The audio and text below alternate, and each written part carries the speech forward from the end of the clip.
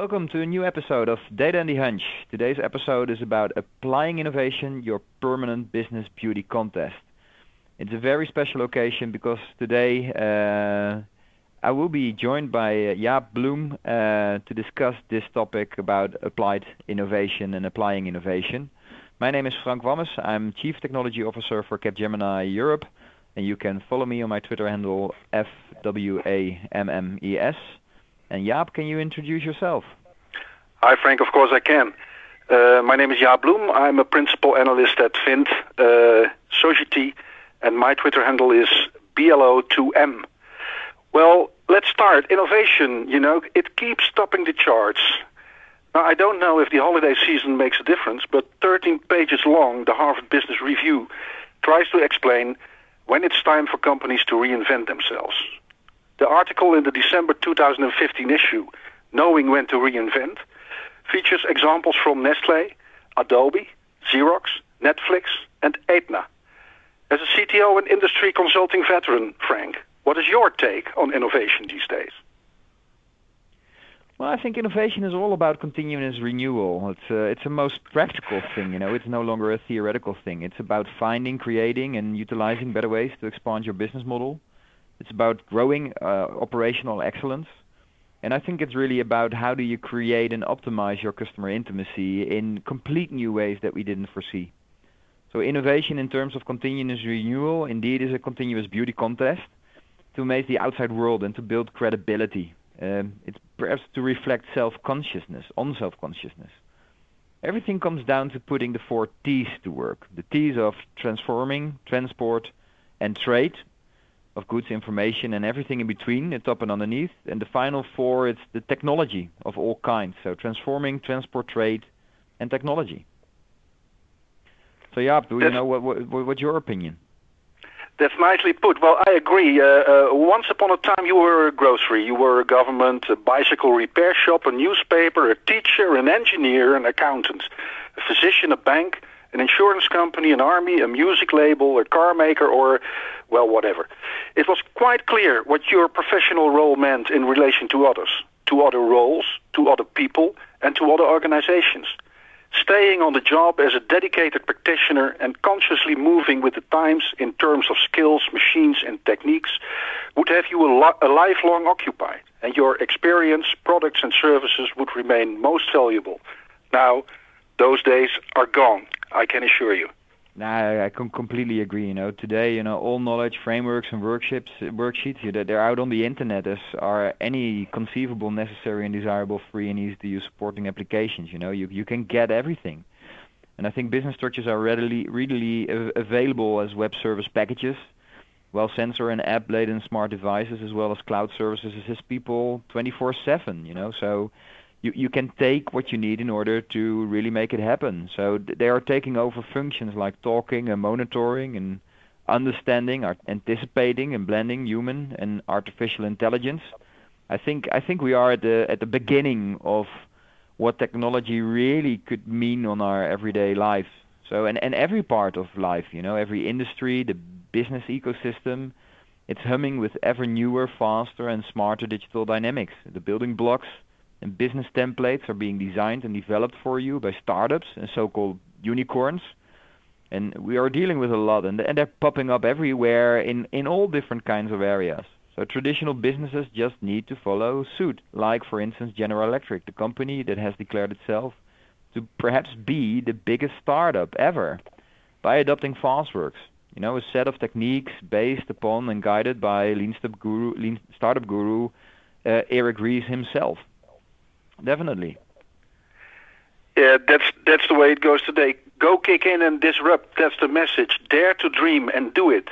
It's the bottom line of today's entrepreneurial attitude. It's playful, it's open, it's direct, collective, and continuous, of course.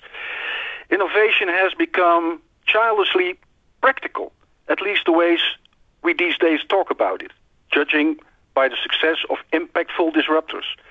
Lessons can be taken from, for instance, the billion-dollar startup club of the Wall Street Journal and Dow Jones Venture Source. Uber, Xiaomi, Airbnb, Palantir, Snapchat, etc. Now, besides such open book wisdom, there are books that can and even must be judged by their cover, especially when the message on it changed in the process towards publication. A famous example, in my opinion, is one of the bestsellers in Eric Ries's O'Reilly Lean series that saw the light in December 2014. Its main title simply reads Lean Enterprise. Yeah, and I think, well, I read I haven't read that book yet, so I will definitely look into that. But, for me, when I read Eric Ries, The Lean Startup, for me, my life completely changed about how would I have done things differently, knowing what I know now. And the fun part is, he explains how startups, of course, use technology to do things with the capabilities that technology currently provide. But I think the principles could have been applied already for a long time. So the central to the point we want to make, I think, is the message in the two subtitles, which is sort of the minimum viable Q&A. You pointed out to me in the Lean Enterprise. Today, even wannabe high-performance organizations innovate by adopting continuous delivery, DevOps, and Lean startup at scale. Period. My take, groundbreaking thought should come into book covers with subtitles that illuminate each other. And indeed, you just read the new definition of business innovation itself. Eric Ries, he published a book on startup Lean in 2011 at the age of 33. And if you're not convinced of the value, well, he helped General Electric become the biggest startup ever, via FastWorks, and which just another technique, as it's called. But the method was exposed to everyone in April 2013's Harvard Business Review. And now that's not an April Fool's joke. Any organization can and should embrace Lean, Agile, DevOps, and the like. You should not be a startup in order to be able to apply these kind of things. Yeah, but you're Quite right. Well, his co-author, Barry O'Reilly, he explains why it's so hard to embrace a culture of continuous experimentation and learning, to transform your business to an adaptable lean enterprise by quoting The Economist Intelligence Unit's answer.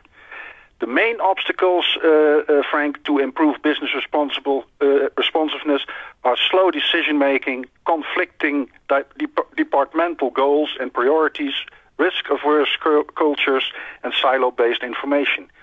And then there is digital disruption. Well, Gartner predicts that most organizations in 2017 will have implemented a two-speed strategy for working with digital technologies. It has everything to do, of course, with leveraging ongoing digital disruption. Think of APIs, apps, and digital platforms. Think of big data, cloud, and analytics. All of this you must do yourself as a company because it determines your competitive edge and the agility of your business. Well, I totally agree. This morning I had a meeting where, we discussed that banks even are now selling APIs to other companies to be part of the banking business, It's changing industry. Right. So, over time we have become familiar with the digital technology angle and focus that is supposed to say it all. Business technology. And business technology is not so much about replacing IT, definitely not.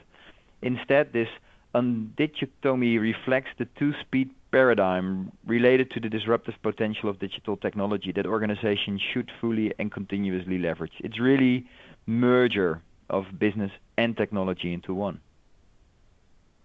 Yeah, and I would add to that any kind of over-engineering should be abolished through agile, lean, and MVPs, minimal viable products. These notions are at the core of modern IT approaches and equally apply to business environments that must iterate from IT to BT, vice versa, in order to foster and harness competitive advantage.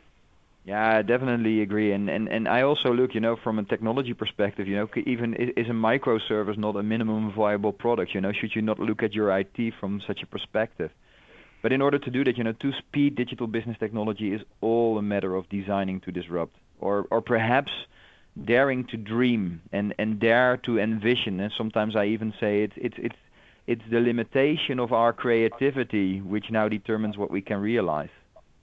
So realizing business dreams requires abolishing former over-engineering practices and having business development and your operations organized and function as one, physically as well as digitally. We used to call this alignment, but it is far too reactively and weakly put. Therefore, new idioms and semantics have emerged. On both the IT side and the BT side, should development, the dev, and operations, the ops, interact as well as a well-oiled machine. This is the rationale behind DevOps, lean and agile. And for me, it's indeed not about the alignment, it's the convergence. Well, in short, of course, this is the roadmap for today's inventive entrepreneurship and delivery. Knowledge and innovation. Both centers have been supplanted by co-creation labs, while applying innovation or continuous renewal has become the ongoing business beauty contest. Yeah, well, correct. Jaap, you put it so well. And in addition, there's the IoT innovation of technology taking place, the marriage of information technology, operational technology, and the Internet of Things. We've begun calling this the IoT tech triad, and it sure needs dedicated attention from C-level executives and lean enterprise architects. Quite correct, Frank. What we're seeing already is that CIOs and CTOs alike are even more acting as the company chiefs who step up to the tasks that come with this threefold innovation of technology: IT, OT, plus IoT. How they go about doing this will be discussed in the next episode of our Capgemini podcast series, and I thank you for listening. Well, Jaap, I can't agree more, and indeed, I'm looking forward to these next episodes of the podcast series. I know that definitely you will be on and come with some very great perspectives. And let me, on behalf of the both of us, also wish everybody a tremendous 2016. I think indeed the whole applying of innovation will be one of the main topics of 2016, and I hope this podcast, Jaap, which you inspired, will give a lot of people a lot of inspiration to do stuff that they never imagined doing that before. So thank you so much, and looking forward to speak to you soon on another podcast.